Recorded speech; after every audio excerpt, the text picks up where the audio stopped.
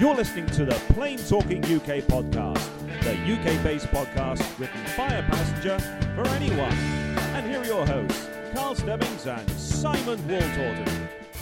Well, hello and welcome to episode number 13 of the Plain Talking UK podcast. I'm Carl Stebbings, and with me in the kitchen studio, as always, fresh and bright as a daisy, is Simon Waltorton. Hello, Simon. Hello, Carlos. How are you? I'm very well, Simon. Yes. How are you getting on? How are things? Yeah, not so bad. I think good. we're right on the road to recovery on certain things, so that's pretty good. Very hectic and busy. Sorry, we're a bit late on everything because we've had quite a busy few weeks, haven't we? Yeah, we have. We're trying. We said that we'd always try and get one of these podcasts out each week.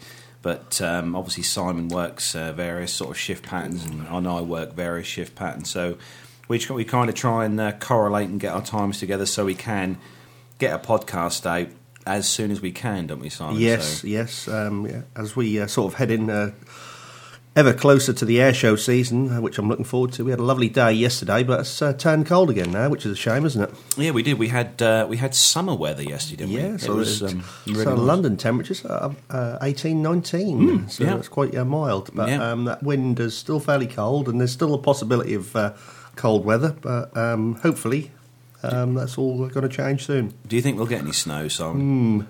Well, we've had it in May before, so what are we in March now? March now, yeah. Still a possibility, but we'll see how we go. Yeah, so as we record this episode, it's Monday the 10th of March, just coming up to 4:45 in the evening. Yes. Or late yes. afternoon, however you want to say. Yes. And there's been some quite sad things in the news over the last few days, hasn't there, Simon? Yes, it has. We're going to cover in our news feature. Yes. With the Malaysia crash and stuff. We're following the news feeds literally as we record the show to keep you up to date with anything that does pop up while we're recording this. But we're going to have a little discussion about that in the news part of the show. Simon's got some bits and pieces of sort of military news as well, and he'll obviously sort of refresh your memory on the air shows and stuff that are coming up. Yeah, they start in sort of April and head right through into October, so we've got quite a long schedule of air shows, but we'll try and break them down each month as we go along and talk about any updates on any air shows throughout the 2014 and where aircraft have been added to lists. So yeah, are we ready to go? Yeah, are we going to start off with our weekly news then, Simon? Yes, let's go for it. Right, let's go for it.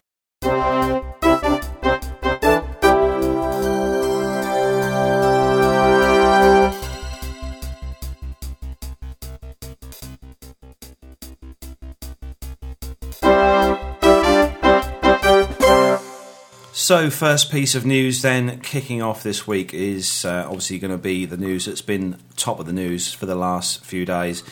It's regarding the Malaysian Airlines 777-200 that has disappeared and still remains a mystery today. The aircraft, the 777-200, had 239 people on board. And sadly, as yet, there's been no wreckage or any idea of what's happened to the aircraft. Searches are continuing. There's a lot of different countries involved in the search. I know that the Americans have sent a ship themselves with a helicopter on board as well to help with the search. The Chinese are obviously helping. The Malaysians are obviously have all got search teams and stuff out. Just looking at one of the news feeds today on the Sky News website, and for those of you who've been following this news, they obviously found what they thought was some wreckage or debris on the surface. They've just said today that unfortunately this has not been confirmed, and they do not think this is wreckage from the aircraft. And the oil slicks that they found in the news, they're saying today that samples that were taken from the oil slick that they found have come from a ship and not the missing aircraft, as they said in previous news feeds. So Simon, this is quite worrying, really, isn't it? Yes. When did this happen? This happened Saturday morning, didn't it? And what is it Friday night or Saturday morning? Yes, somewhere around that. Sort of early part of the weekend, and we're now into Monday, heading towards early Monday evening, and it's very strange. Normally, as we were talking earlier before we went on air about aircraft, there is some sort of wreckage from something somewhere, but at the moment, looking at this, I'm getting a bit worried about this, because I just sort of talking to Carlos to say whether or not it is vaguely maybe possible that it's landed somewhere remote or landed at a military base or something, but I honestly don't think that's going to be the case. And as we get further and further into this, it's either there's two things which I think it possibly be, and you must probably agree with me on this, and it's either a severe mechanical failure or hate to say this, or hijacking with a bomb or of some sort, because this must have been a catastrophic crash or explosion to cause this, and have nothing at all. I mean, we cast our minds back a few years to the Air France Airbus A330 that plunged into the sea. If you remember from that, Simon, they found floating debris in the water, and the floating tail, which we can all remember from the pictures on the news, and the various bits of floating debris they found from that particular crash, which crashed into the sea. It just seems bizarre that if the aircraft did disintegrate either before or when it hit the water, that there isn't more or any debris at all. I mean, yes, and there wasn't even a mayday or distress call sent out for the aircraft. So I'm very sort of concerned about what has actually happened here. And they can't find. Normally, every aircraft has got a receiver, and they do have a emergency transponder on them for location, but there's nothing at all. And the longer it's left, the black boxes. I think it's 2 weeks. I think they have. They have 2. Is that? I think it's 2 weeks on the black box. Now, is that just in water? In water, yeah. In water, and obviously a little bit longer if that's over ground, but. To find nothing, and they've got over 40 aircraft out now searching. They've sort of extended the area they were searching, haven't they? The search team, there's actually 10 countries involved. Yeah, that's quite a lot. In this search, and they're covering or concentrating their efforts on 10,500 square miles of ocean area that includes parts of the Gulf of Thailand and the South China Sea. Now, there is a lot of, in Vietnam and all around that area, there is a lot of dense forest, isn't there? And sort of area that is inaccessible via road or anything. So that may be worth them looking into that in that area. But it's a vast area they've got, and I'm just totally baffled by the whole thing, as most probably everybody else is, for this to go on so long without a thing being spotted. No. Whatsoever. We're just following the Sky News site now. There's still nothing. They're still searching. Just some info on the aircraft itself. The 777, as it was a 200 series aircraft, the slightly shorter one than the 300 ER aircraft. Registration 9 Mike Romeo Oscar, and. As we said, it had 227 passengers and 12 crew, and it was en route at flight level 350, 40 minutes into the flight, and it was 90 nautical miles northeast of Kota Bharu, Malaysia, over the Gulf of Thailand. And at the time, it was in contact with the Subang Centre, Malaysia, and was just about to be handed off to the Ho Chi Minh Air Traffic Control Centre in Vietnam when the radar contact was lost. At about 0122 Lima or 1722 Zulu on March the 7th. So that's quite scary. I've just got the figures up on the aircraft, Simon. The aircraft itself was built in 2002. Oh, that's quite a more recent one, because I know some of them are a lot older than that, so it's not that old, is it? Yeah, it was delivered to the airline on the 31st of May in 2002. And the aircraft has had one previous incident, which happened on the 9th of August 2012. This one was at Shanghai Pudong Airport, and the the tip of one of the wings was broken off after contact with a Airbus A340 while taxiing, and the tip was repaired and the aircraft put straight back into service. So just one incident there, not a major one. Now, that could be an area, I say that could be an area, that will be an area they'll be looking into. It's obviously had an accident before, and the wing is obviously quite a major part of the aircraft, and not just a major part, it carries a lot of the fuel, so that could be an area worth looking into, that it had it was safe to fly after that. So that happened in 2012, that is August 2012, so it's a fairly recent incident, that one. Yeah, and but the news that we're trying to say that we're going to give you as much news as we can, but it's no further forward than it was near enough when it happened. So It's just very, very strange. And I'm looking at the pictures, and there's loads of aircraft, and it's quite a Kuala Lumpur to Beijing. It's quite a long haul flight, I would say, on that. Well, it looks quite a long haul flight. I'm just looking at an update here on the Aviation Herald's website, this one. And this was updated today, this morning, and this one says that Hong Kong's Air Traffic Control Centre reported on March the 10th, which is today, is it March the 10th? Yes, it is today, at 09:30 this morning, that an airliner en route on this particular airway that this Malaysia one was travelling on radioed that they'd seen a large field of debris at position North 9, 72 East 107.42 at 80 nautical miles southeast of Ho Chi Minh City, which is 50 nautical miles off the southeastern coast of Vietnam in the South China Sea, and about 281 nautical miles northeast of the last known radar position.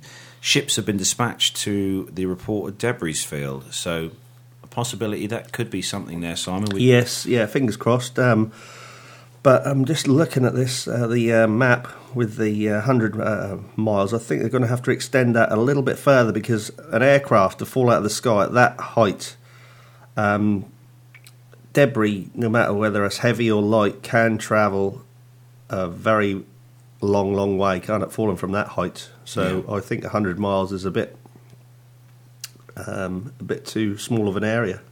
But I mean, perhaps this debris field they've found could turn out to be something of interest. Yes, yeah. It's been spotted by another aircraft, so So by looking at this picture here, it's in the Gulf of Thailand, or just south of Gulf of Thailand, but near the South China Sea. But it's just it's actually gone down, or something's happened to it over water, and it's just, well, I'm just very confused and baffled by the whole thing. I thought by now they'd had something, but nothing at all, even with all these aircrafts and ships that are searching for it. Nothing. No, and also, like Simon said earlier, the fact that there was no Mayday call or anything like that suggests that there was something instant and catastrophic that they just didn't have any time at all to radio. Yes. So there's two things. It's either got to be hijacking or a major engine catastrophe. So or structural. Yes. Yeah. Right. Now I've just I'm just looking on here.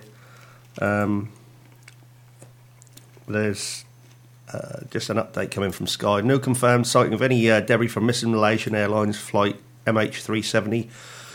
Yellow object seen floating in the sea. Is not a life raft as previously hoped. Dozens of helicopters and boats from 10 countries, which we said, and authorities are still puzzled. And security service investigating whether the plane was hijacked or was destroyed by terrorists. So that's a story we're going to keep a close eye on. That keep your eyes on our Facebook site. We'll put some stuff on there if we see any new pieces of news. Yes, because looking at this, we had 2 false passports, didn't we? Which we haven't sort of discussed. Suspect, passports that were stolen previously, 4 or 5 months earlier from 2 passengers, but they're not being ruled out but they're sort of saying that it's something they'll look into about these stolen passports, as the two passport holders brought tickets together and were due to fly to Europe after landing in Beijing. So that's another security issue that could be a cause. Yes, yeah. So, well, like we said, we will keep you updated if any more news does come in. But obviously, at the moment, all the media reports and photos, there's nothing at all. So, obviously, we're sorry we haven't got anything else to update you with. No. Obviously, the search will continue, and as we said, we'll keep you informed as if we hear anything else. Yes, and our thoughts are with all the families and everything for this tragic accident or whatever it was. Yeah. So, yeah. Okay, then. So, leaving that piece of news, and we're going to move on with the rest of the news then. So, first piece then is from the Yorkshire Post website. This one is regarding building starting for a base for rescue helicopters at Humberside Airport. It will house 2 helicopters operated by the US-based Bristow Helicopters, which was awarded a $1.6 billion contract last year by the government to run the service from 2015. The shake-up will see the familiar yellow Sea King helicopters operated from RAF Leconfield in East Yorkshire, replaced by new Sikorsky S-92s. The base is one of 7 being built by Bristow at Inverness, Manston, Prestwick, Caernarfon, St Athan and Newquay. The firm's managing director Mike Limack said that the start of construction is an important and exciting milestone for us as we work towards assuming responsibility for the delivery of UK SAR helicopter services next year. We've been working closely with the Humberside Airport team and look forward to continuing our excellent work and relationship with them throughout the build and once the base becomes operational. Bristow already provides search and rescue bases at Stornoway in the Western Isles and Sumba in Shetland. So that's good news, isn't it? Yes, in a way. I used to work on the RNLI, and I will be sad to see the Sea King. I know it's getting an old aircraft now because late 60s and early 70s they were built. So I will be sad to see the Sea King go because it is part and quite familiar to the skies around the UK, and it will be a sad time to see them go because they're based at Wadisham here, which we have 2 Sea Kings, Rescue 125 and 126, and they used to be based at RAF Coltshaw before that with the Wessex, and obviously the Sea King at a later time. But yeah, that will be a sad time to see them go, but obviously they're upgrading and changing everything around. Yeah, that's something we didn't know about you, Simon. That you, well, I knew, but yes, Simon, yes, one of your family. Yes, Simon used to be work on the RNLI. Is it Inshore boat? Yes, yeah, it was Inshore South lifeboat. Broads, and it's now transferred to Galston. Yeah, so Simon used to work alongside my uncle. Yes, and I had many nice rides and jollies up in the Sea King. 1 or 2 over Alton Broad. Which you've had a ride or 2? Yes, excellent. yes. Very noisy aircraft, but an enjoyable flight. It was a lovely day, and yes, I've been winched up from a D-class lifeboat, and then winched back and had a ride around Alton Broad and last off. So yeah, that was good. Oh wow! And you weren't worried at all about being in a helicopter then? No, not at that time, because there weren't so many accidents as there is now.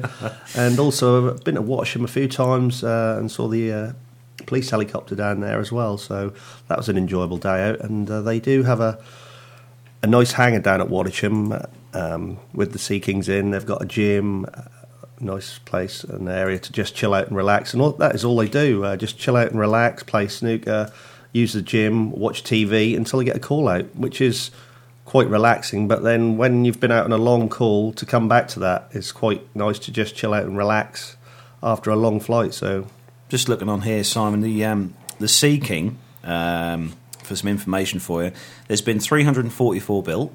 Yes. And they were produced from 1969 till 1995. Yes. And the primary users being the Royal Navy, the Royal Air Force, and the Indian Navy as well. Yes, now I have seen them at RIAT, the Indian Navy, with their Sea Kings, and they had a few years back. They had a helicopter display there, and it was just a mass fly past of helicopters with the radar boom, one on the side of the Sea King, and Merlins and God knows Lynx, every aircraft or helicopter you can imagine just about that are still flying today. And the Sikorsky S-92, which we just said is replacing the Sea King, that first flew in December 1998. Yes. And introduced into service in 2004 and is used by CHC helicopters, Bristow and Cougar helicopters. Yes. And there's 219 of those that have been built in service. Now, they will be modified, obviously, to 4SAR. And obviously they're going to have a winch and a sliding door on the side, just a few of the modifications that will be needed. And I would imagine, correct me if I'm wrong here, they're going to be red and white. I think they were red in the middle and white at each end, similar to the Coast Guard, US Coast Guard colours. So, yeah, that'll be sad to see, like we said, the yellow Sea Kings disappear. But obviously times change and things move on, so...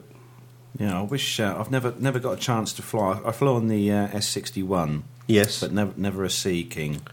Yep. So that's something I've missed out on. Because if they ever have to ditch, they always ditch to the port side, because the starboard side has the sliding door, and if it does need to ditch, it will ditch that way, so the pilots and the crew can get out of the aircraft from the big sliding door being pointing up to the sky. So. Would you like to buy a Sikorsky S-92? No, but you're not going to tell me how much, aren't you? We like to bring you these sorts of facts on the show. So if you want to buy a Sikorsky S-92, that'll cost you $32 million. Yeah. Now, do I get a tank of fuel with that? You get mats and flaps with that. Oh, one. really? Well, flaps, you definitely. Yeah. Some chocks maybe as well.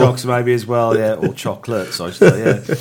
Okay, next piece of news then, the Euro Weekly news, Ryanair news. You've got that one there, haven't you, Simon? Yes, I have, yes. Ryanair sacks an air steward for eating a sandwich without paying for it. Low-cost carrier Ryanair has a reputation for being strict in its applying its in-house regulations for passengers and also its staff, it seems.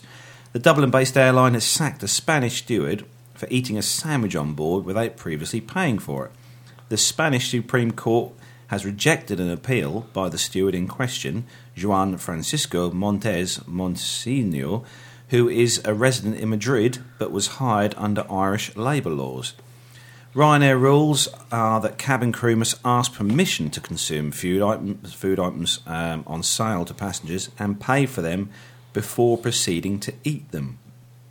According to Ryanair's in-flight price lists, the ham, cheese and tomato sandwich in question costs €5.50, and the steward began working for Ryanair in June 2007 on a temporary contract, or a series of temporary contracts. He's took the case to the Madrid Provincial Court, who eventually agreed to accept his suit for unfair dismissal. However, the Supreme Court ruled that Spanish labour courts had no jurisdiction over the case because he was employed under Irish law. Simon, honestly, sacked for eating a sandwich. Well, they have got rules, haven't they? And obviously the rules that they have were just... I think it's a bit harsh, and had a warning for that, but... Yeah, you'd think there'd be a sort of 1, 2 and a 3 strikes you're out sort of thing, but obviously not with Ryanair. No.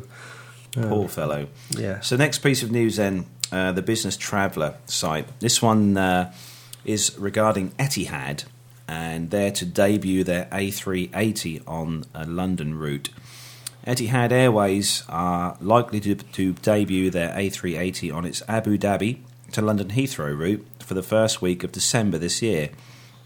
The Gulf carrier is scheduled to add its first 10 Super Jumbos to its fleet that month in December and will fly the Airbus aircraft to London and then from New York, Sydney and Melbourne. Etihad CEO James Hogan revealed that news at a press conference in Dubai on yesterday. The airline will operate its A380s in a 3-class configuration of first, business class and economy. It's also due to receive its first Boeing 787 Dreamliner in the fourth quarter of this year. The 40 Boeing 787-900s that Etihad has on order will come in 2 class and 3 class configurations. And it also has an additional 30 Boeing 787-10s on order on the Boeing books, scheduled to arrive in 2018. Last week it emerged that Etihad will soon launch a service to Scotland, which will be quite an interesting one to see.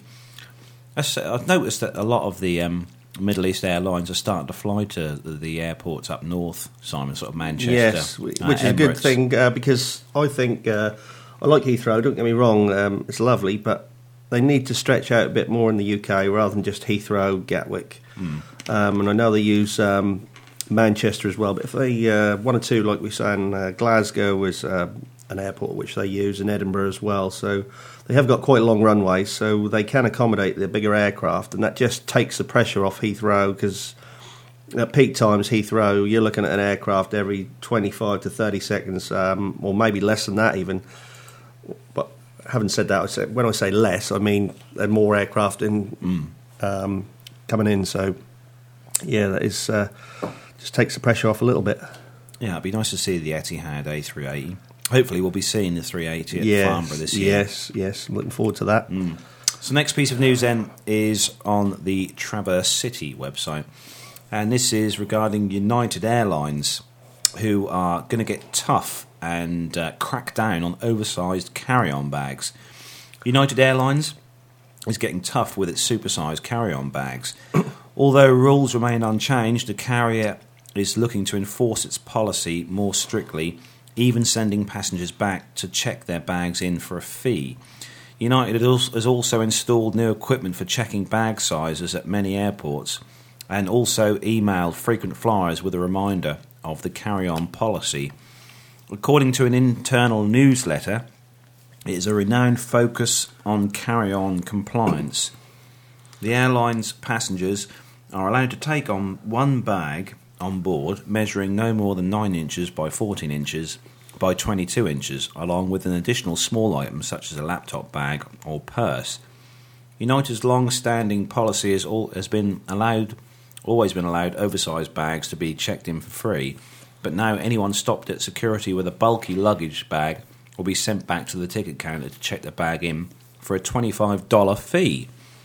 United said it hopes to speed up the boarding process and ultimately the time it takes to board an aircraft and the time the aircraft spends on the tarmac. However, many travellers believe it's simply an excuse to generate more revenue. Early this year, United's Chief Revenue Officer Jim Compton said that the carrier was hoping to get an extra $700 million in ancillary fees over the next 4 years. So United, you've flown with United before? Yes, I'm glad you've brought this up, actually, and I can give you quite a bit more information on this. Now, I've flown United numerous times to America from Heathrow, and obviously back from San Francisco to Heathrow and Los Angeles, and then obviously on the little aircraft.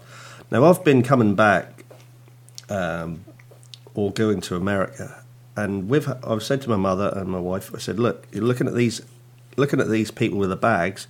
The bag sizes that we have and that are we've checked into the hold for our holiday, people are bringing on board the aircraft. So if you can imagine a full-size bag, and then they're then having to put them in what they do, they have a cart, like a la carte, small cart outside, and they put hold, and they put a tag at the bottom of the stairs or in the tunnel. So they take them down the stairs and then they reload them with the rest of the luggage, or people take them on board. So we've been on board, and we're always very cautious of our hand luggage size and stick to the rules. But we're seeing people coming on with massive, massive luggage bags, bigger than our ones we've checked in, and they're trying to actually put them in the overhead bins, which are quite big on the big aircraft. Yeah. But obviously, some of the smaller regional jets, which I've flown, and the 737s... The bins are smaller. The bins are smaller, but they're getting wedged up the aisles right at the other end. They're wedging them under the seats right at the back, or they've got some extra cupboards where they're just throwing them in there. So what they're doing should have been done a long while ago, and I'm glad they're taking this. And I don't think the $25 fee is going to put that many people off, because there's not that much really in UK pounds. So, but I'm glad it's happening now, because I just look in disgust when you see people trying to drag one of those big luggage bags up the aisle, and they won't even hardly fit up the aisle, and it's their full luggage. That's their full luggage. Even on the small internal flights, they've got them as well. And I think to myself, we're sitting here on check-in, and they're carrying these full-size suitcases into the fuselage of the aircraft, and they should be checked in at the main desk, and they're not. And I think, and my mum said to me, she said, "This is crazy," you know. But Ryanair have been they're fairly hot on stuff like that. Yes. All the times we've flown with Ryanair, we've been caught out a few times, but I generally tend to put the cabin crew in their place when they try and weigh our bags, because I always tend to carry, every time we go on holiday, a little set of digital scales. That is a good idea. Very good idea. Yes, yes. Especially when you're travelling home with a few extra bottles of alcohol in the case. Yeah, no, obviously the liquid thing you can't get back from the US and a lot of other places, so that is quite difficult now, the duty-frees. But I'll tell you what, for the price of a pint of beer, you can go on sites like Amazon and other various, eBay, and purchase a set of digital case scales, which are very small and just fit in your hand luggage. Oh, that's good. I'll have to remember that. And they're a brilliant idea. They've sort of, every time before we fly on holiday, we always make sure we check the weight of our hand luggage case and suitcase. Yes, yep. But when you do fly international, you do tend to get a bit more of a heavier allowance of baggage, as you probably know, Simon. Yes, yeah. I've flown with Virgin, and they give you a sports equipment allowance on top of your full luggage allowance, so that was pretty good. And I managed to get skis. I brought a sledge back from the US in 2012, so we had so much stuff to bring back from our friends, because obviously we'd been storing it out in California and they'd moved, or we're about to move that week, so we brought everything back, but we brought no end back. We nearly needed another car. So at Heathrow, when we came in, because we had a sledge, we had about 3 or 4 sets of skis, we had helmet bags and boot bags and all the luggage as well. So we were quite big, fairly stashed out with stuff. Yeah, one thing I've never tried, skiing. I think I'd probably end up falling over and that's what breaking various bones. Most people worry about that, don't they? Yeah, I'd rather stick to learning to fly. You're going to have to take me up sometime, you know that? Yes, hopefully I want to start learning to fly again this summer, fingers crossed. So next piece of news then is from the Reuters website. This one is regarding Lufthansa unveiling their new premium economy class. Lufthansa follows rivals such as BA and United to be the first on the 747-800 and other long-haul planes, and aims to steal customers from its rivals. The Lufthansa, Germany's largest airline, unveiled its new premium economy class on Wednesday as part of a €3 billion investment in seats to catch up with the fast-growing rivals from the Middle East.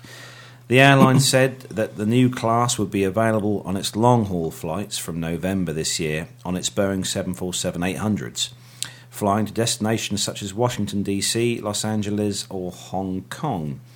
Lufthansa is following around 40 other airlines that have already have economy or premium economy seating, such as British Airways, United, Qantas. The premium economy concept has been around for more than a decade. Lufthansa Passenger Airlines Chief Commercial Officer Jens Bischoff said that the airline had sleepless nights about whether to introduce a premium economy class, but was comfortable now that the group had upgraded its business class, meaning there was enough of a difference between economy and business to justify the introduction of a premium economy. He said he believed the product was of high enough quality and that the airline would be able to snatch customers from its rivals. A return flight in premium economy, which gives customers more baggage allowance and more space and a bigger entertainment screen, among other benefits, and will cost an average €600 more than a regular economy ticket, but far less than the average €2,000 markup for a business class seat.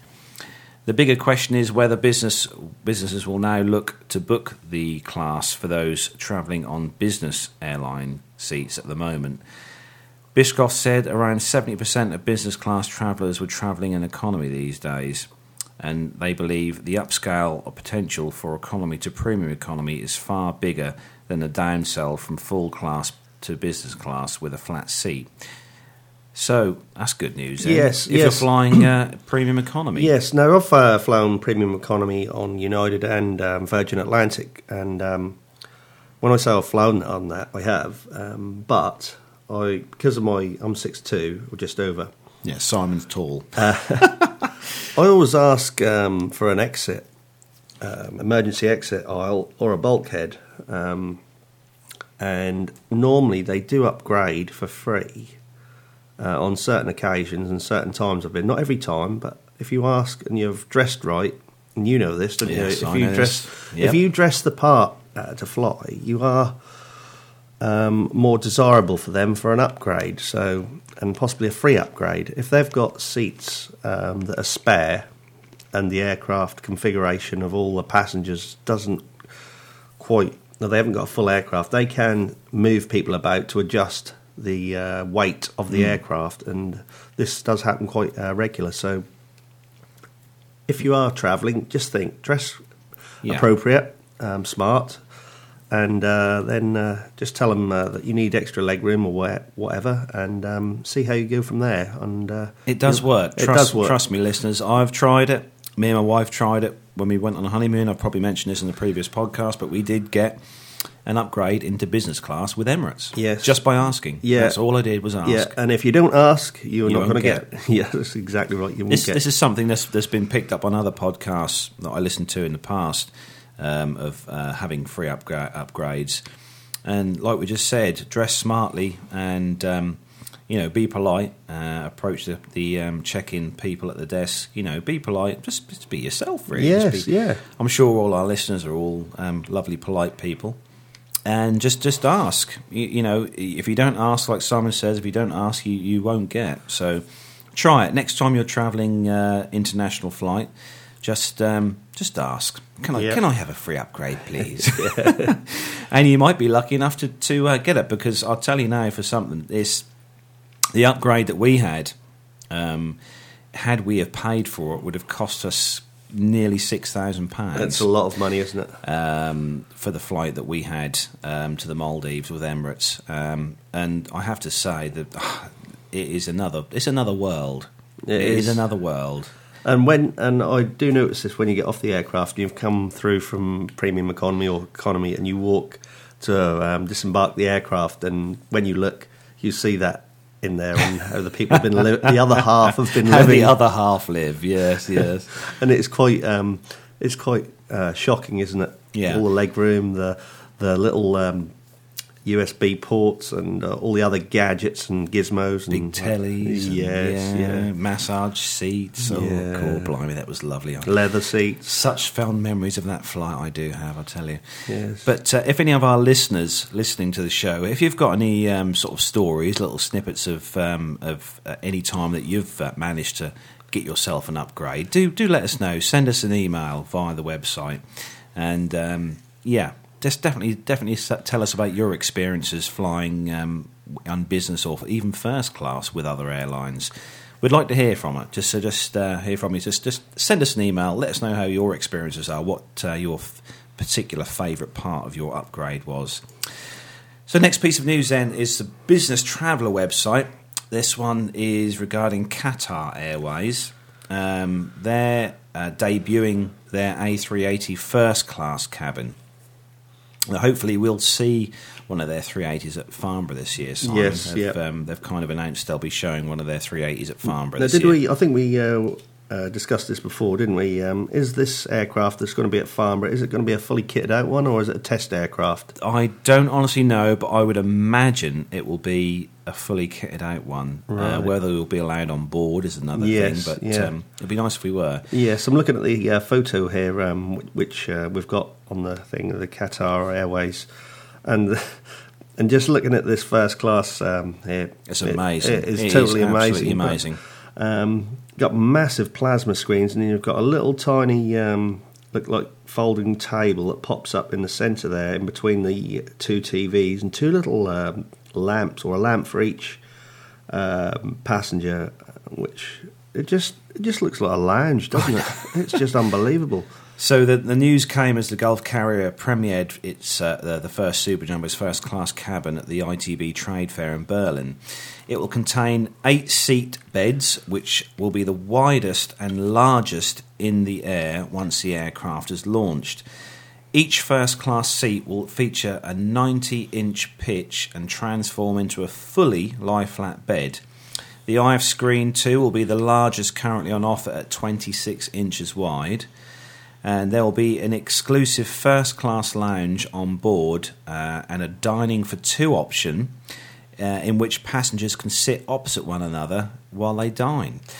Very romantic. Oh, yes. Very romantic. CEO Akbar Al-Baker said that there was a market for such a seat on certain routes, such as the London to Doha route, and the intent was to offer something the competition didn't have. He said that Qatar had deliberately not gone for the suites with sliding doors that Emirates actually use, though the suite with only 8 seats in the cabin would offer all the privacy passengers would wish for. The airline has 13 A380-800s on order and will fit them out in a 3-class configuration of first, business and economy over 2 decks. Al Baker said it's a landmark moment to see this fantastic new first-class A380 seat displayed here at ITB in Berlin. Operating on the Doha to London route, this cabin will offer a new level of comfort for passengers travelling to the United Kingdom, who will also benefit from our premium terminal in Doha and the new Qatar Airways Premium Lounge in London Heathrow Terminal 4.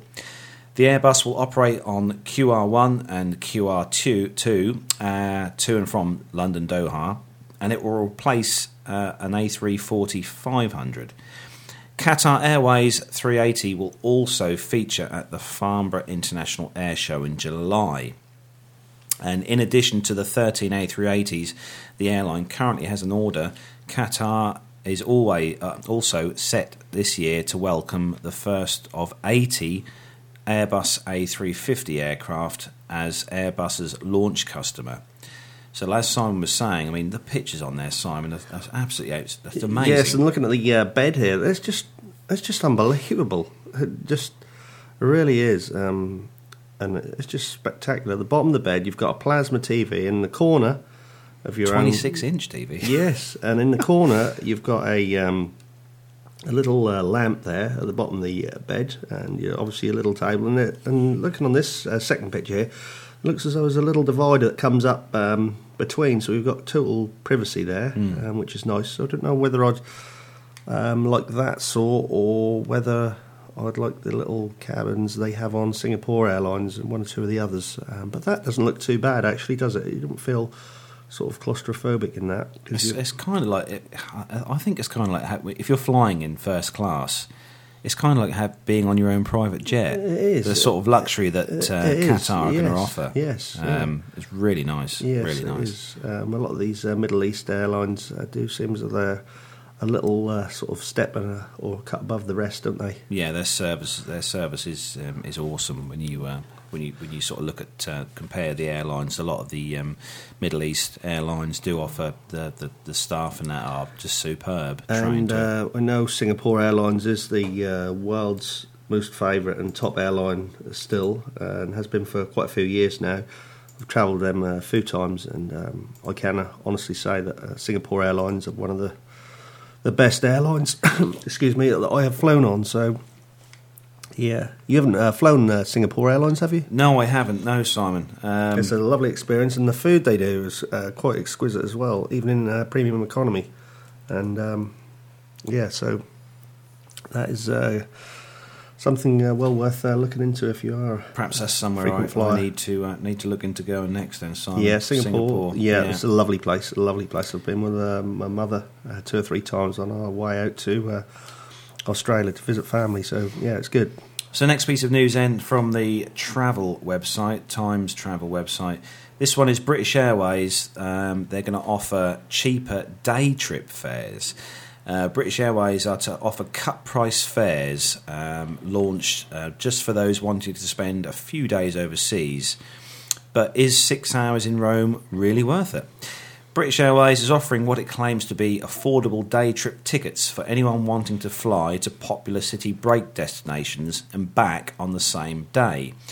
The airline is offering the return fares from Heathrow Airport only to Dublin from £79, Edinburgh from £89, Geneva from £79, Vienna from £99, Munich from £99 and Rome from £89. The flights are for those travelling with hand luggage only and are for departures on Saturdays or Sundays. At first glance, these seem to be like fairly good prices when compared to the cost of adding together 2 single tickets through BA. But low-cost rivals still outflank the carrier. A quick look at Ryanair's website reveals that a day return to Dublin on a typical April weekend, for example, can be found for as little as £43.78, and also means that you can only take hand luggage only.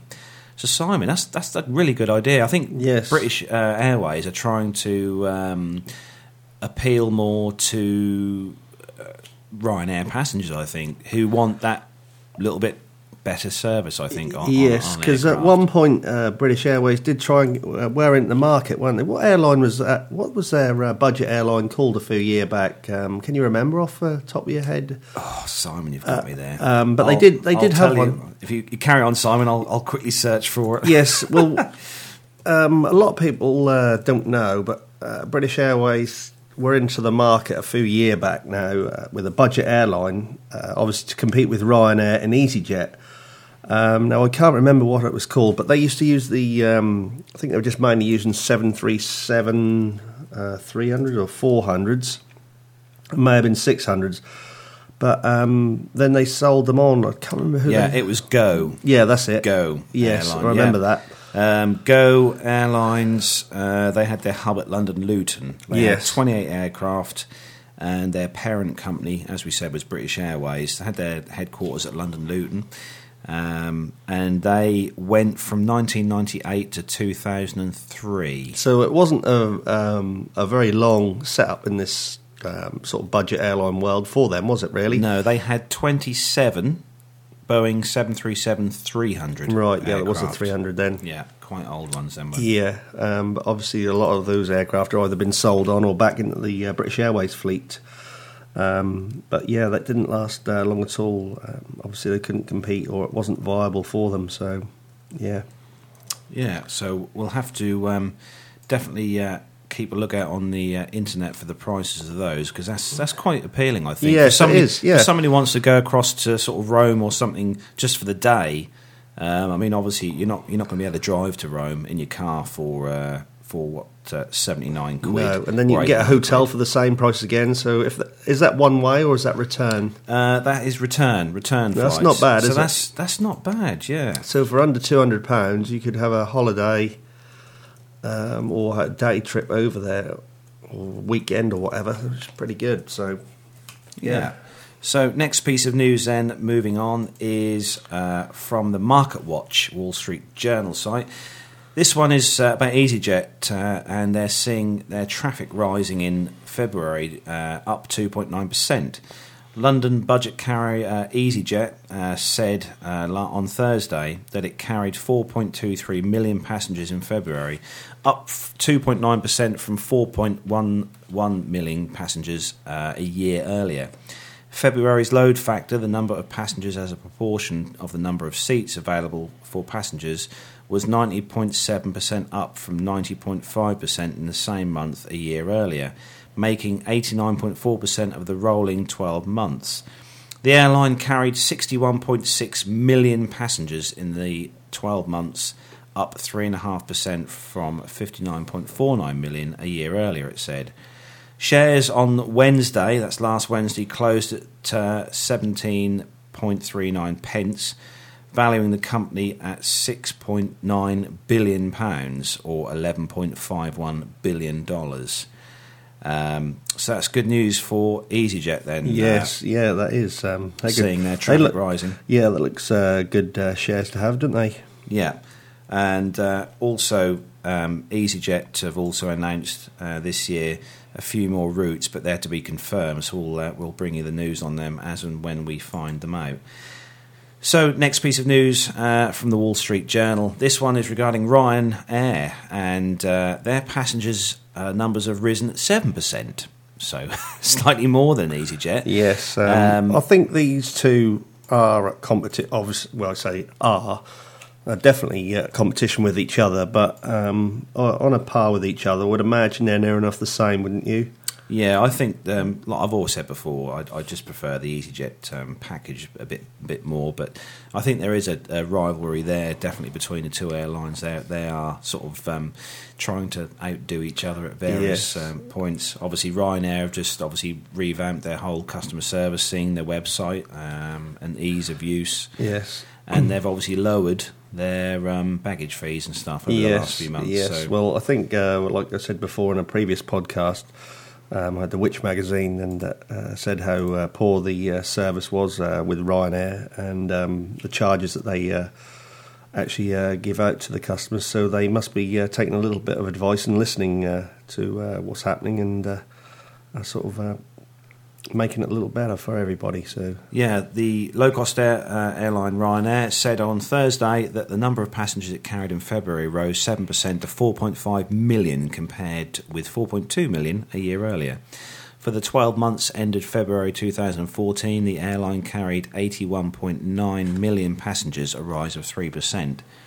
February's load factor, the number of passengers as a proportion of the number of seats available for passengers, was 78% compared with 77% and 83% for the rolling 12 months, the airline said.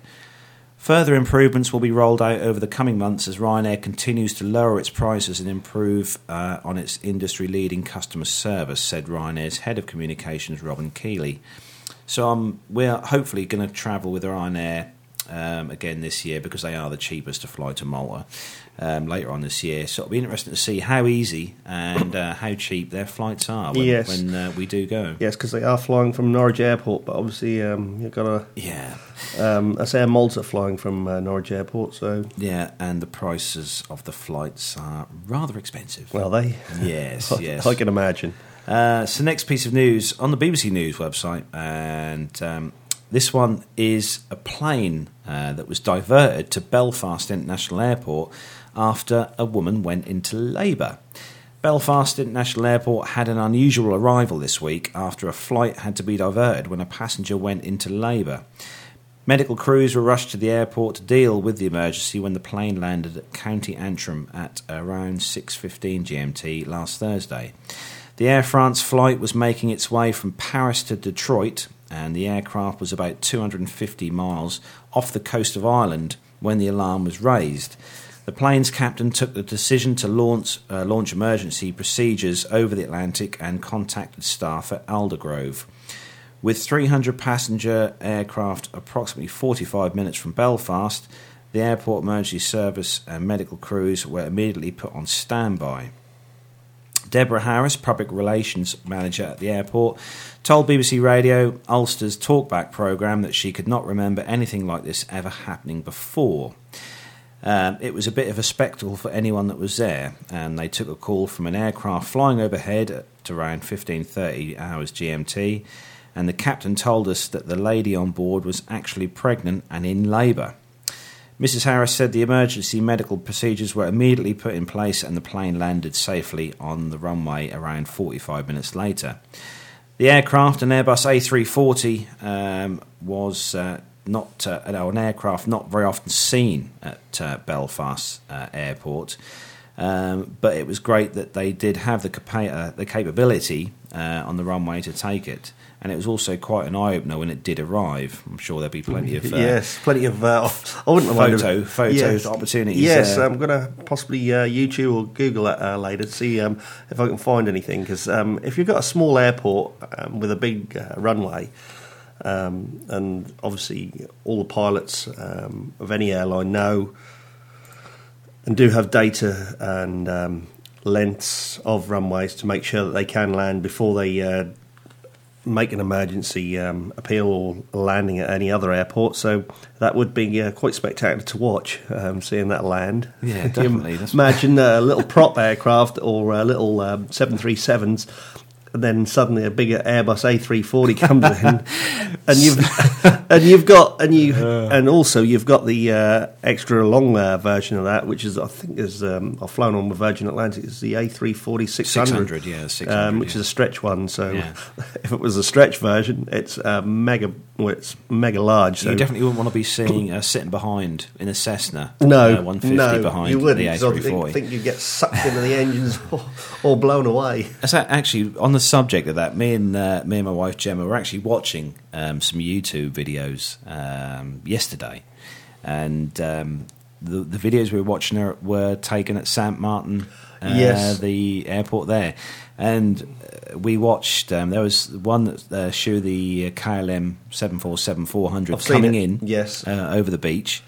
And there was another one where there was, I didn't see which airline it was because you can see the back, but it was an A340, and it was taking off. It taxied out to the runway, turned round so the engines were blasting jet blast onto the beach.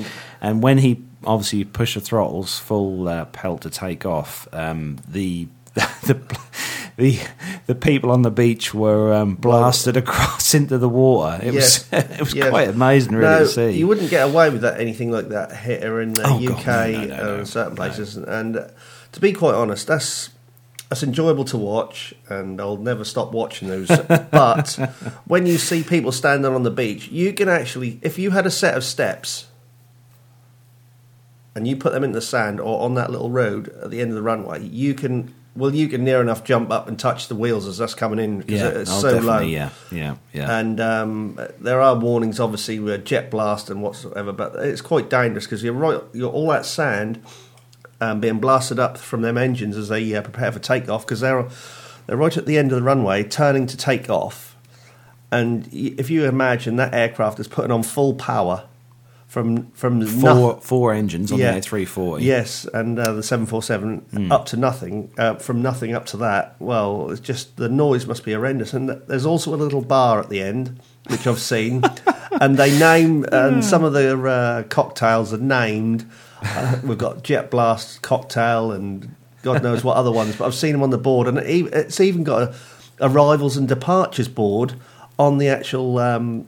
At the bar, so people know when the aircraft are coming or going. But if you want a little peaceful holiday, that is not the place to land. I say land, not the place to lay or be. No, definitely not. If you go on to YouTube at all and check out this, you'll see the landings that happen at St Martin Airport. Just got a quick clip to play. You'll be able to hear the sound, but this is bit breezy. This person here, there we go. You'll be able to hit you would see the aircraft. This is a 747-400 coming in. He's powering up again. Over the beach. Wow. Listen to them engines. I almost feel as I'm in an airport right now. Honestly, that is amazingly low. Go on to YouTube and look at those, because some of the videos are absolutely amazing. But we've got some interesting facts, actually, following on from that story of the pregnant woman giving birth there. Although most airlines won't allow women to fly after 36 weeks of pregnancy or 32 weeks if pregnant with twins, Air France does not have similar rules. The airline doesn't restrict pregnant women from flying, and it doesn't require a medical note or permit to air travel with Air France. No, I'm pretty shocked at that. They should have something in place, because you're taking obviously if you're pregnant. I don't know because I'm a man, but any woman who's pregnant, you're carrying a baby and you're in a pressurised aircraft, high altitude, and you have got a lot of extra weight that you're carrying, and the deep vein thrombosis, which does exist on flying long-haul flights, is quite sort of, it's more apparent during pregnancy. So most airlines do have a strict policy, but I'm surprised with Air France. And well, it does state apparently that on their company's website that women, they just give a warning that women should avoid flying in the final month of pregnancy. Yes, yeah, I think it should be compulsory for that. Yeah, a bit. That must have been an exciting flight at the time. Yes. Next piece of news then from the Travel Mole mobile site. This one, some Dreamliner news. Yes. We try not to want to have to tell any Dreamliner news because we're kind of hoping that the problems with the airline or airliner have been ironed out, but. This is regarding a Japan Airlines operated Dreamliner that made an emergency landing at Honolulu Airport after an oil pressure in its right-hand engine dropped. The flight en route to San Francisco from Tokyo diverted to Honolulu on Saturday afternoon with 160 passengers on board, a spokesman for JAL said. No one was injured in the incident and they're investigating the cause of the drop in oil pressure, the spokesman said. The Boeing 787 is still parked in Hawaii at the moment, and it's the latest glitch to hit the Dreamliner, which has suffered a series of problems with overheating batteries and fuel leaks. Investigators in Japan are still probing a battery that overheated on a Japan Airlines Dreamliner parked at Tokyo's Narita Airport in January this year. The Dreamliner was grounded for several months in January 2013, as we all know, after problems with its lithium-ion batteries. So Dreamliner problems again, Simon? Yes, again. Now, when the Airbus A380 first started, I don't think it had this many problems as the Dreamliner, do you? No. I really think, I just don't know what to say about this, because there's just one thing after another with this aircraft, and I thought the teething problems would start to go away, but obviously we had a lot of battery problems and fuel leaks, and now we've got oil pressure problems. So the problems that they're having with the aircraft are quite major problems. They're not sort of minor problems that you get with an aircraft, so it's quite concerning. There's also a report I've got here in front of me. This is from the Reuters website. This is something you may have heard, Simon. I'm not sure whether you would have done. This one is regarding cracks that have been found on the 787 Dreamliners that are in actual current production. This is from a day ago, this report, that said that hairline cracks have been discovered in the wings of around 40 Dreamliners that are in production currently, making another setback for the company's newest jet, according to Reuters. The cracks have not been found on planes that are in use by airlines and therefore pose no safety risks, Boeing said, adding that the problem will not alter Boeing's plans to deliver 110 Dreamliners this year. This disclosure raised questions about repair costs and possible minor increases in the weight of the plane, but did not seem to spell major trouble for Boeing, industry experts said. Wing maker Mitsubishi Heavy Industries notified Boeing in February of the problem, which arose after the Japanese company altered its manufacturing process. They're discussing with Boeing how to deal with the problem, and a spokesman for Mitsubishi Heavy Industries in Tokyo said that he was unable to comment on why the company has changed the manufacturing process of the wings. Boeing, based in Chicago, said it immediately notified customers of potential delays, and it said that none of the jets potentially affected by the problem have been delivered. So now, if that was me, I would, and I work for Boeing, I would be asking, like that's what they're doing, why have they altered the manufacturing process without consulting them? Which it looks to me as though what's happened. You don't just change a process that you're currently doing without notifying anybody. So if that was me, I think I'd want them to revert back to the previous process they were using to build these wings. Perhaps it was a cost-saving thing, yes, Simon. You don't know, do you? No. That was one of the sort of bugbears of life today. So more Dreamliner woes then. Obviously these problems aren't going to go away soon, and we're going to be reporting on these problems for the foreseeable future, I think, at this rate, Simon. So next piece of news then from the Business Weekly site. This one is regarding Stansted Airport transforming its terminal. Aviation Minister Robert Goodwill has officially opened Stansted Airport's new and improved 22-lane search area. The first phase of Stansted's £80 million project to transform the iconic terminal building and improve the passenger experience. Phase 1 of the project has seen the security area relocated and doubled in size, with an additional 4 security lanes, taking the total to 22. The new area also features 20 automatic self-serve entrance gates, dedicated lanes for families and passengers with reduced mobility, and a fast-track lane for premium travellers. Goodwill says it was fantastic to see for myself the transformation of the terminal at Stansted, and to hear about how passengers will benefit from measures to keep queues down, including more security lanes and new facilities for families with buggies and wheelchair users. By making this investment, Stansted is showing that it's stepping up to the challenge of keeping the UK well connected. And in just 12 months since taking ownership, the actual airline group, Manchester Airport Group, who own Stansted, they've managed to achieve this major milestone, a key element of our ambition to transform Stansted. So good news then there, Simon, for Stansted. Then they're trying to make it even more easy to traverse through the airport. Yes, excuse me. Yeah, I do. I must admit, I'm quite a sort of regular.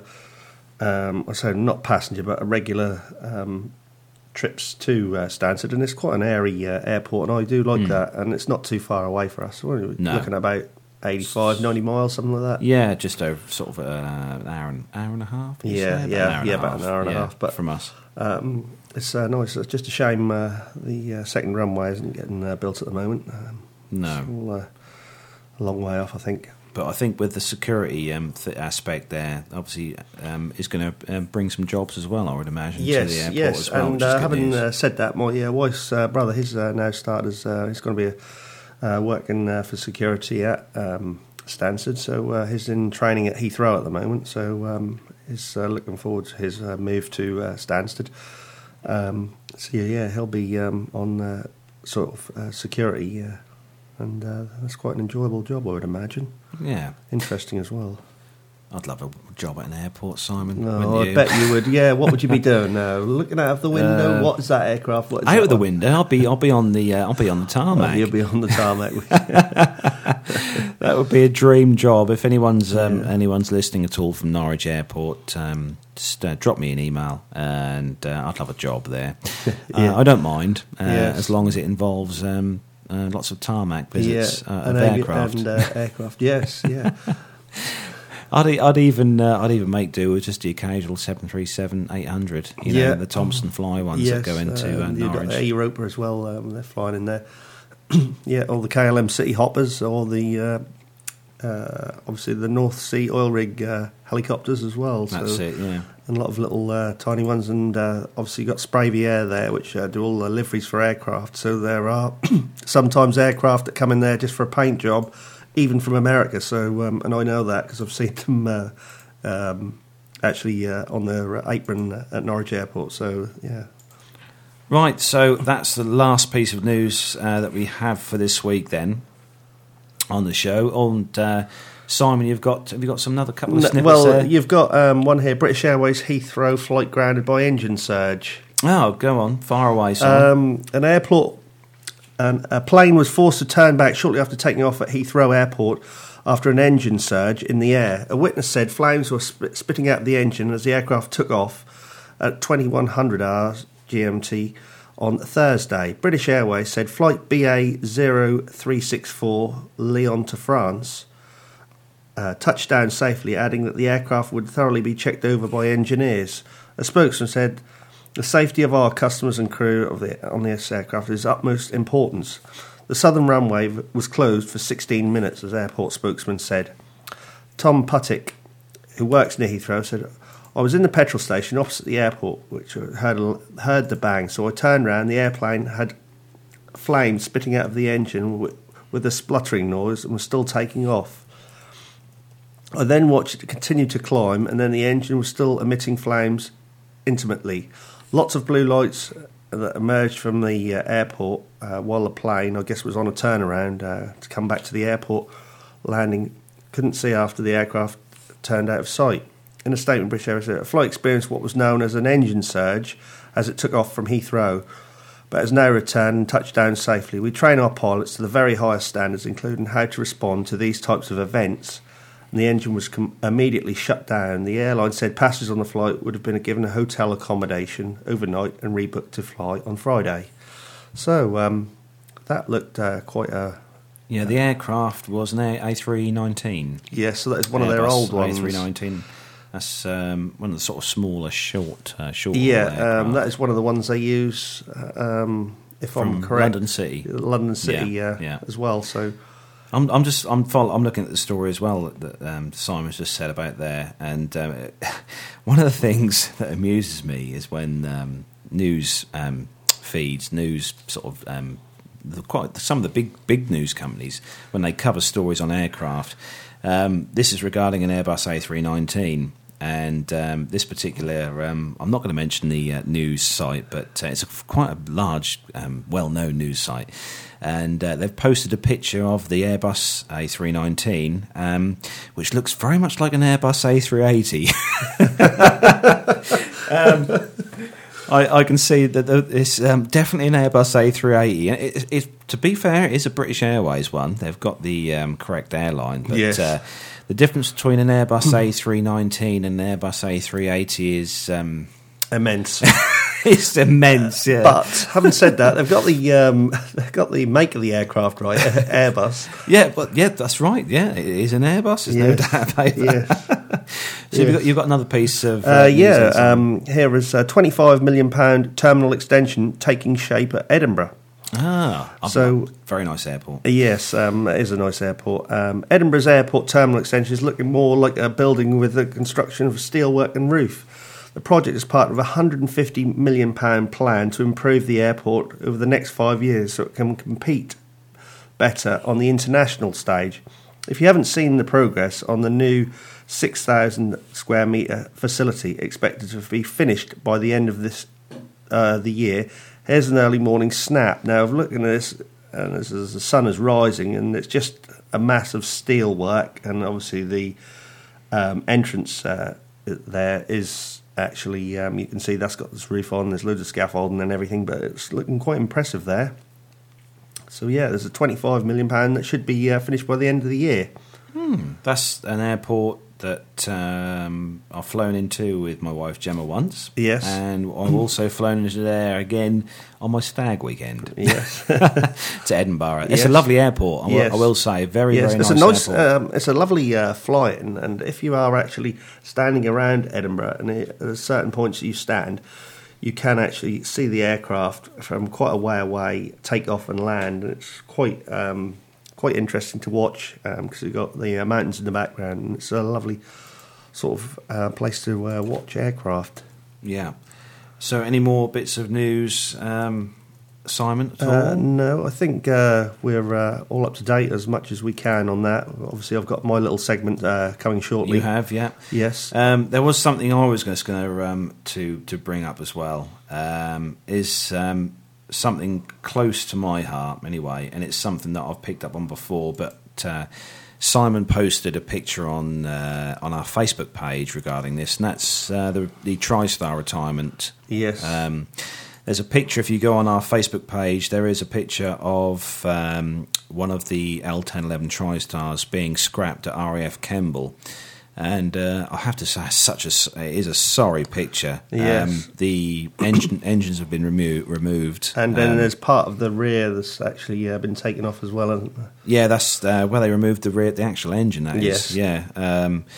It is, I have to admit, I did sit when I saw this picture online, and I was quite upset. I was. Yes, I have to say, to see the TriStar going. This is quite recent. I think this has only happened in the last few weeks that this has flown into Kemble, and it's been scrapped. So on one of the aprons, and obviously it's been taken apart, and they will keep the parts, and their engines will be sold on, or I think they'll be sort of recycled, as they normally do with other aircraft that are being scrapped. but it's I don't know how many they've actually got still in service at the moment. But hopefully on the Queen's flight, which is in June, the second weekend in June, we should hopefully have one of those in the actual fly past. So if you are about to see that, that is worth watching. I'll give you more details on that in the coming months. Yeah, don't forget as well. If you're going to the, are you right there, Simon? Yes, yeah, I'm fine. If you're going to the air shows this year, make sure you keep an eye out for me and Simon. We are in the process of putting together some uniforms for me and Simon. I've got to sort those out this week. So you'll see the Plain Talking UK podcast logos and stuff, and you should, if you've looked at our website, you'll definitely see obviously the picture of me and Simon. I have actually changed your photo, Simon. Oh, on the have website. you? Yes, I have. Yeah, I've updated the picture of you. Right. There's a picture of you there now with the red arrows behind you. Oh, lovely. Which is a bit better, isn't it? Yes, yes. Is it with the 50th anniversary on? Off the top of my head, let me just have a quick look at the website. So for those of you listening, if you go to www.plaintalkinguk.com, plain spelt PLANE, talkinguk.com, go to there and click on Meet the Team, and you'll see. Yes, it is the blue, white, and red tail. That's right. Yes, it should have a 50 going through it, and it's. I can't quite see, but you'll have to. Can you see that one, Simon? Is that an old picture? Blackpool Airport. That is. So you'll see the picture of me standing in front of an Airbus A380 at Farnborough 2 years ago, and the picture, as we said, of Simon with the red arrows behind him. Simon. Yes, that's nice. Thanks for doing that. I didn't realise you'd done that until you just told us. Simon, you should be keeping an eye on our website. Yes, I should. All these changes I make. I must mention that Carlos has actually purchased me a belt. It's a seat. Yes. If you remember from our last podcast, we had a chat quickly at the beginning of the episode about a particular belt I'd purchased from eBay, and the belt being a aircraft seat buckle. I'm going to have to do it. I'm going to have to do it. We've done this before, but it is a proper Airbus seatbelt buckle, maybe from the factory. And it's got Airbus on the front of the buckle, and it's just lovely. I've had a lot of people take the mickey out of me, but having said that, I don't care. I'm an aircraft geek, so same as Carlos. We're both aircraft geeks, and we don't care because we just love talking about aircraft, all things aircraft, and that is our passion. Yes, it certainly is. Right, so we must move swiftly on, Simon. What are we on here now? We're on an hour and 20 minutes. That's pretty good. We've done quite well, haven't we? Yes. Right, so that's the end of the news bit and us just rambling on section of the show. And we're going to come back after this.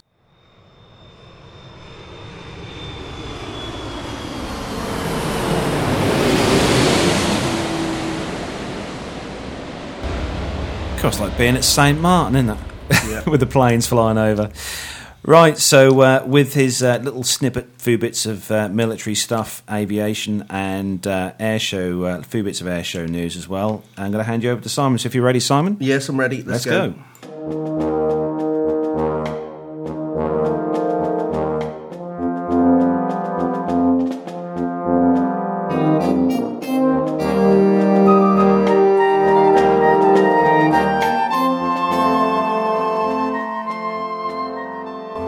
So with his bits of military aviation news and airshow news, I'll hand you over to Simon. Thanks very much. Another bit of sad news here. It's regarding a pilot from America who's flying a FA-18 aircraft, and he's actually been killed in an exercise, which was a FA-18C, and he's on an exercise training in Nevada desert. Naaman, 32, of Hopedale, was assigned as a Marine all-weather fighter attack squadron 242, Marine Aircraft Group 12, 1st Marine Wing. Was a student and was permanently stationed at the Marine Museum Air Station, Iwakuni, I think, spelt. I don't know if I pronounced that right, but so he was on a train, and he's a father of 4, and the plane crashed approximately 70 miles east of Naval Air Station Fallon, where it took crews several hours to reach the crash site due to snowstorms and mountainous remote terrain. And the crews discovered the wreckage, described as a total loss. The Marine jet was on loan to the Naval Strike Air Warfare Centre. And on Sunday, the Navy announced that the pilot had been killed in the crash in the Hornet. And further updates will be available. So that is quite sad, isn't it? Yeah. Always is when we lose a pilot. Yes, yeah. So a big investigation into that. So another thing, just onto the Red Arrows again. They actually last week flown their first 9-ship formation for 2014. So they're just all getting brushed up on their skills. And if you do have a look about and you just Google it or go to their website, it will tell you about their first 9-ship formation of 2014. So we now know they're getting towards their sort of achievement and to be verified and passed out for to have their display certification for this year. So that'll be happening when they're on their return, or I would imagine after their return to the UK. So once they're out in the hotter climates of, I think they're going to Cyprus again, they should get their verification and ready for the airshow season. So that's quite exciting. But they are obviously still training in the UK at the moment, and they will go out, train to better weather, and then come back ready for the airshow season, which starts in May. So that will be something to look forward to. Yeah, I'm just looking at the RAF's event schedule, yes. And their first event on their scheduled list is Saturday the 31st of May. Yes. The Pendennis Cup. Yes. At Falmouth, Cornwall. Yes, they'll be down there. They do spend quite a lot of time down that sort of way. Bournemouth, Devon, and one or two other places. So yeah. That is quite a sort of popular area where they do a lot of displays. And if you haven't seen their 2014 50th anniversary display livery on the aircraft, all that's changed is the actual tail, and it's a Union Jack tail, and it's got the Folland Gnat and the Hawk at the top of the actual flag. And then it's got 50 display seasons as well. And it's quite spectacular. I've looked at the whole 9-ship formation together, and it looks strange because it's something different, which we've never seen before. So compared to the what they normally have. It's only for this year because it's their 50th display season, and they've had a lot of aircraft which they've used. I say a lot. When I Red Pelicans, the Hawker Hunter, they were black. The Yellow Jacks, which were yellow, and obviously the Red Arrows, when they first started, were founded with 7 aircraft, and then they went to a full 9 to give better display patterns using the 9 aircraft. And then they went on to the Hawk after that, which is their current aircraft at the moment. So that is something to look forward to, and I can't wait. Times are getting closer every day as we speak to the airshow season. Looking at the airshow calendar for 2014, the first display is Wings and Wheels and Rotors, and this is at Wolverhampton Halfpenny Green Airport, Staffordshire, featuring vintage vehicles and visiting aircraft from all over the UK. And the show is growing bigger each year, and 2014 is expected to be even bigger. So it's already from pilots, drivers and trade stands, so that is something to look forward to. And then the next one is on the 27th of April, and it's Wings and Wheels Old Buckingham. Now, I've never been there, and they have a lot of vintage aircraft there, so that may be one worth checking out sometime this year. Yeah, if you go on to our website at Plane Talking UK, we've actually got another tab you can click on now with Airshow News. We've picked a few of the sort of the bigger air shows from across the country over the course of this year, and we've just put a few little details on the website that you can look at regarding the air shows, some of which me and Simon will be at. We're hoping to visit as many air shows as we can this year. Obviously, me and Simon have already booked our tickets to RIAT this year, and Farnborough as well. We'll be there, so make sure you keep your eyes open there. And also at the bottom of the page on our Airshow News tab on the website, there is a link you can click on, and if you click on that link, it will take you to the Flightline UK website, which is a website that Simon uses to get all his airshow news and stuff, and that features quite a comprehensive calendar of all the air shows that are happening across the UK this year. So just go to our website, planetalkinguk.com, and you'll see the tab on the homepage there that says Airshow News 2014. Click on that and enjoy. Yes, yeah. So there is. We will try and keep it updated as much as we can, but obviously as we go into the airshow season, we're going to be giving you details of most of the big air shows and when the red arrows are appearing or where, and obviously each air show that they do that gives the transit times, take off from the airport or their hub airport which they use for the day. So I'll be giving you all updates on that. So do stay tuned, and we will give you as much information as we possibly can. And that air show website, if you are going to or intending on going to any of these air shows, if you look, it will have the postcode that is needed if you are struggling to find out whereabouts exactly you've got to go to. So that is well worth looking. So I think we all struggle at some point to find places. Yes, we do. Yeah, we all love our sat navs. Yes, when they take you to the right place. No, Yes. I've had them take me to the wrong place before, as well. So Excellent.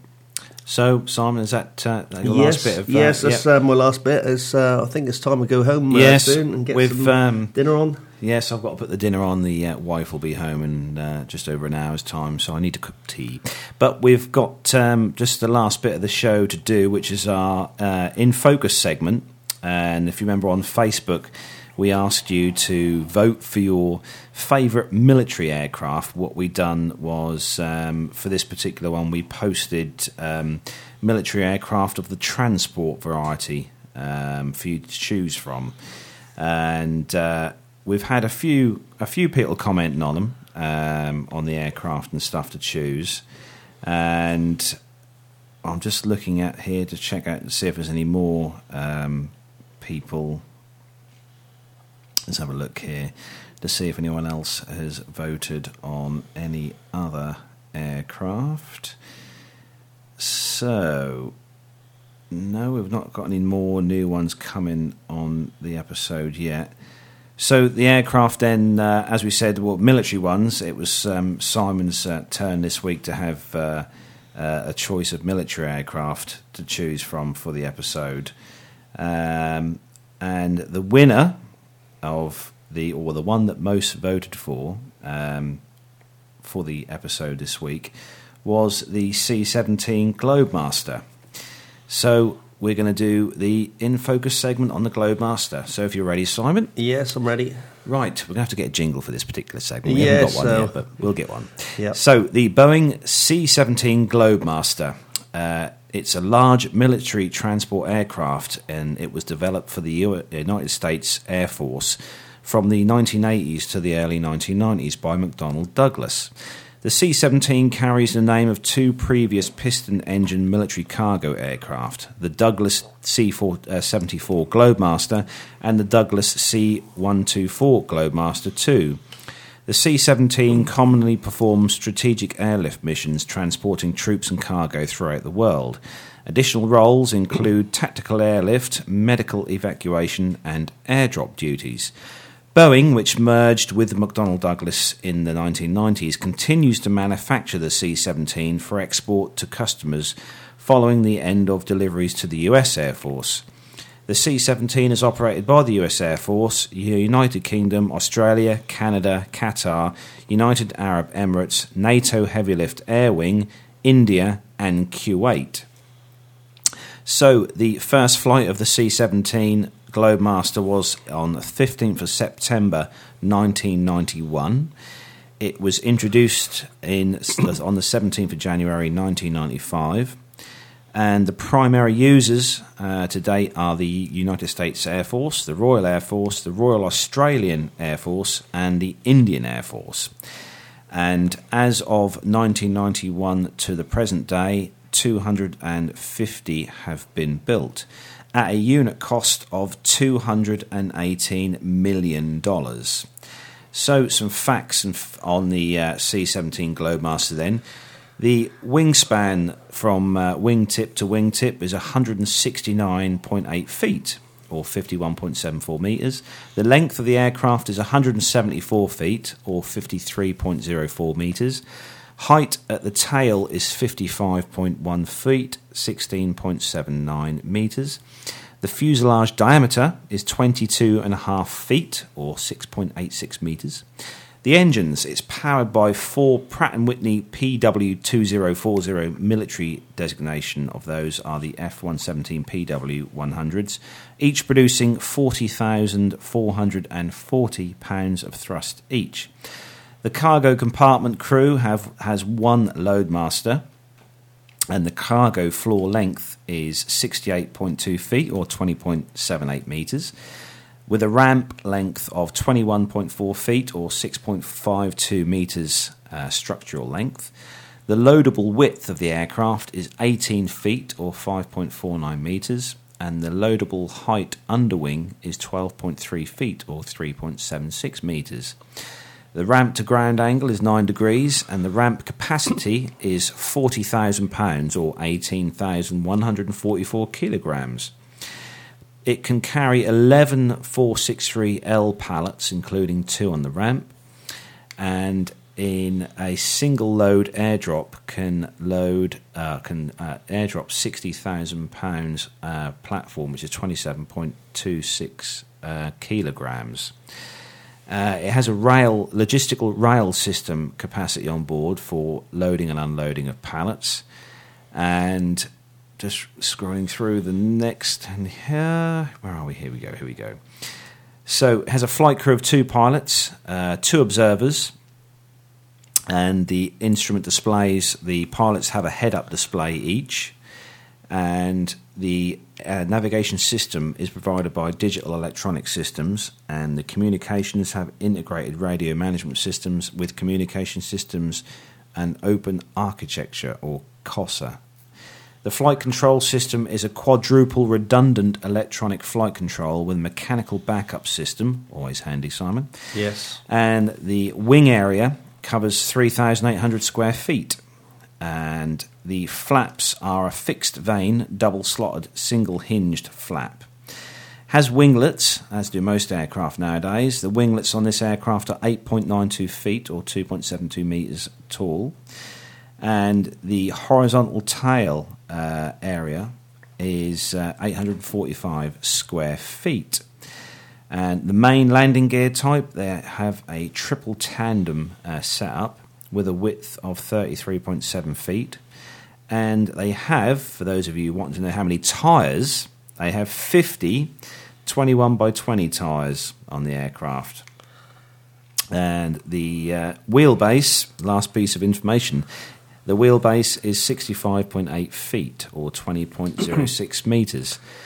So there we go. That's the C-17 Globemaster. And I'm going to give you a bit of information on this. Go on then, Simon. I think I may have told you that I actually know someone who actually designed this from scratch. Have I? You know them? Yes. Why are they not on the show, Simon? He's retired and he lives in Arizona now. So, yeah, it was Tony Campbell. And he used to work for English Electric. Then he worked, he's Scottish. And we used to stay with them when we skied. And he worked at the Long Beach factory where they were built. and he was one of the designers that actually designed and helped build that aircraft. So, yeah, it was at Long Beach where they were made. That is an airport in California, which is a military stroke civil airport. And I actually saw one of the photographs of the first takeoff of the prototype in 1991 September, and it was signed by all his colleagues on his retirement. So, he did actually design and help build that aircraft. Yeah. And that had the prototype, first one, had a big, long radar rod on the front of the cockpit to do test flights, obviously when they were testing it on its first flight. So, yeah. And obviously he's worked at Groom Lake, which is Area 51, although he won't actually disclose that. But I do have seen the photos and aircraft, and that don't even exist in his garage. So that's quite interesting. Excellent. We're going to try and hopefully in the next episode, we're going to try and as soon as we know when we're going to be recording, which will hopefully be soon, Simon. Yes. Because I do look forward to these little recording sessions we have. We're going to try and get a guest on board again.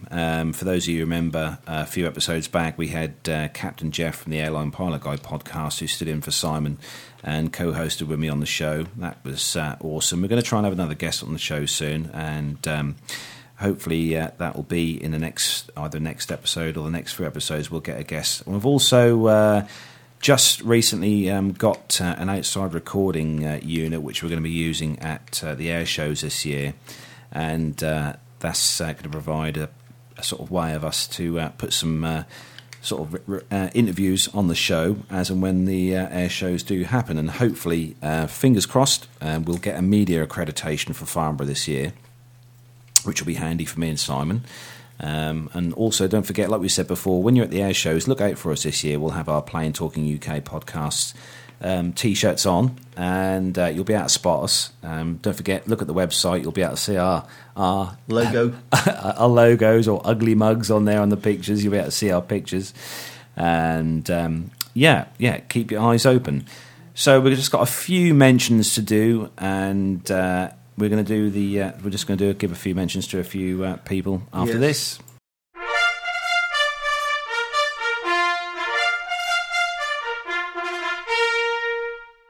Yes, with that particular jingle then, we're just going to mention a few of our listeners who have popped up on our Facebook feed.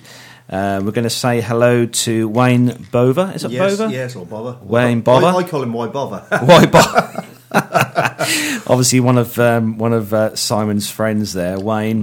He's liked our Facebook page. Hello, Wayne.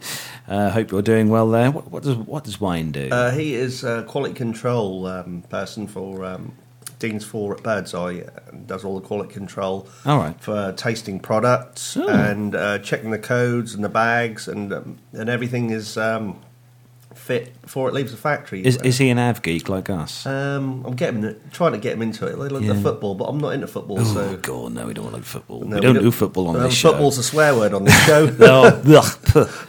No, we do planes. That's it. Yeah. So hello to Wayne, and also Neville Bounds. Neville. He's liked us on Facebook as well. Hello, Neville Bounds. Thanks for liking us on there. You've put a little like on the comment we've had for this episode. And last one is hello to Matt Smith. Matt Smith.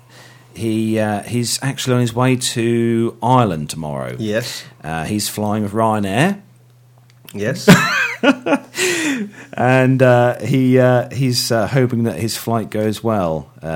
Obviously, he's paid not very much money for his flight. Yes. Hopefully, he's just carry on baggage only. Yes. He's got a cheap flight, but he's going to Ireland tomorrow. So wish you a good flight tomorrow for that, Matt Smith. I hope you enjoy your flight with Ryanair, and don't forget to have yourself one of those delicious sandwiches on board. But make sure you pay for it. Yes. Because you might get booted off the flight or something worse. Yes, I've got one more special. Simon has got a very special thank you. So we'll let you get on with that one, Simon. Yes, I'd like to say a special thank you to Jem Holden for drawing a lovely picture of one of the Wright brothers She's actually drawn it by hand, and it's all framed, and it's absolutely lovely. And thank you very much for that, Jem. And I hope to catch up with you sometime soon and buy you a drink at the local pub at the karaoke evenings. So, which Carlos does. Yeah. But it's a lovely drawing. It's very good. Her drawings are spectacular. And thanks again for that lovely thing. And we'll take pride of place at my home. So yeah, thank you, Jem. Yeah, you made Simon's day there, Jem. Well Yes. done. So with that, then we're going to bring this episode number 13 of the Plain Talking UK podcast to a close. I'd like to thank all our listeners, as usual, for listening to us, for downloading us through iTunes, and for listening to us, streaming us via the links on our website and on Facebook as well. It's excellent to know that we do have, because we've got quite a good listener base now. Yes, we're we have, glad to yes. say, in quite a few different countries now. Yes, we are global. We're global, and don't forget, please do send us some feedback via our website at www.plaintalkinguk.com. That's plain spelt Plane. Also, look us up on Facebook, Plain Talking UK Podcast. Look us up on Facebook and like us on there. And don't forget, you can download us on iTunes as well. You can download us on there. Just type in on the search box, Plain Talking UK, and you'll find our podcast on there, alongside some of the other great aviation podcasts, which you'll as well find on iTunes. So, Simon, that's another one done. It is. That was quite an emotional and a little bit sad talking about that aircraft. And as we said, in the coming weeks and podcast, we'll give you more updates on that if we get any more information. But at the current time, there's not a lot else information-wise. So, yeah, we'll keep you posted on that. Keep an eye on our Facebook page, and obviously the links will be on there soon, so you can download this episode, which you must have already done because you'll be listening to us now.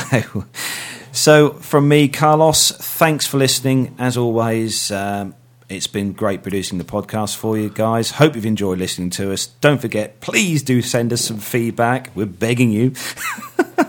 And so, yeah, from me, Carlos, thanks for listening. Take care. And from you, Simon? yeah, it's take care from me as well, and look forward to seeing you, speaking to you all next time. Wish you could see we'll us. see him at the air shows. Yes, Simon. Don't yes, panic. we will. We'll see him We at will. the air shows. Yes, thanks again. Yeah. Okay, then. Take care, then, guys, and we'll speak to you all again soon. Goodbye. Bye.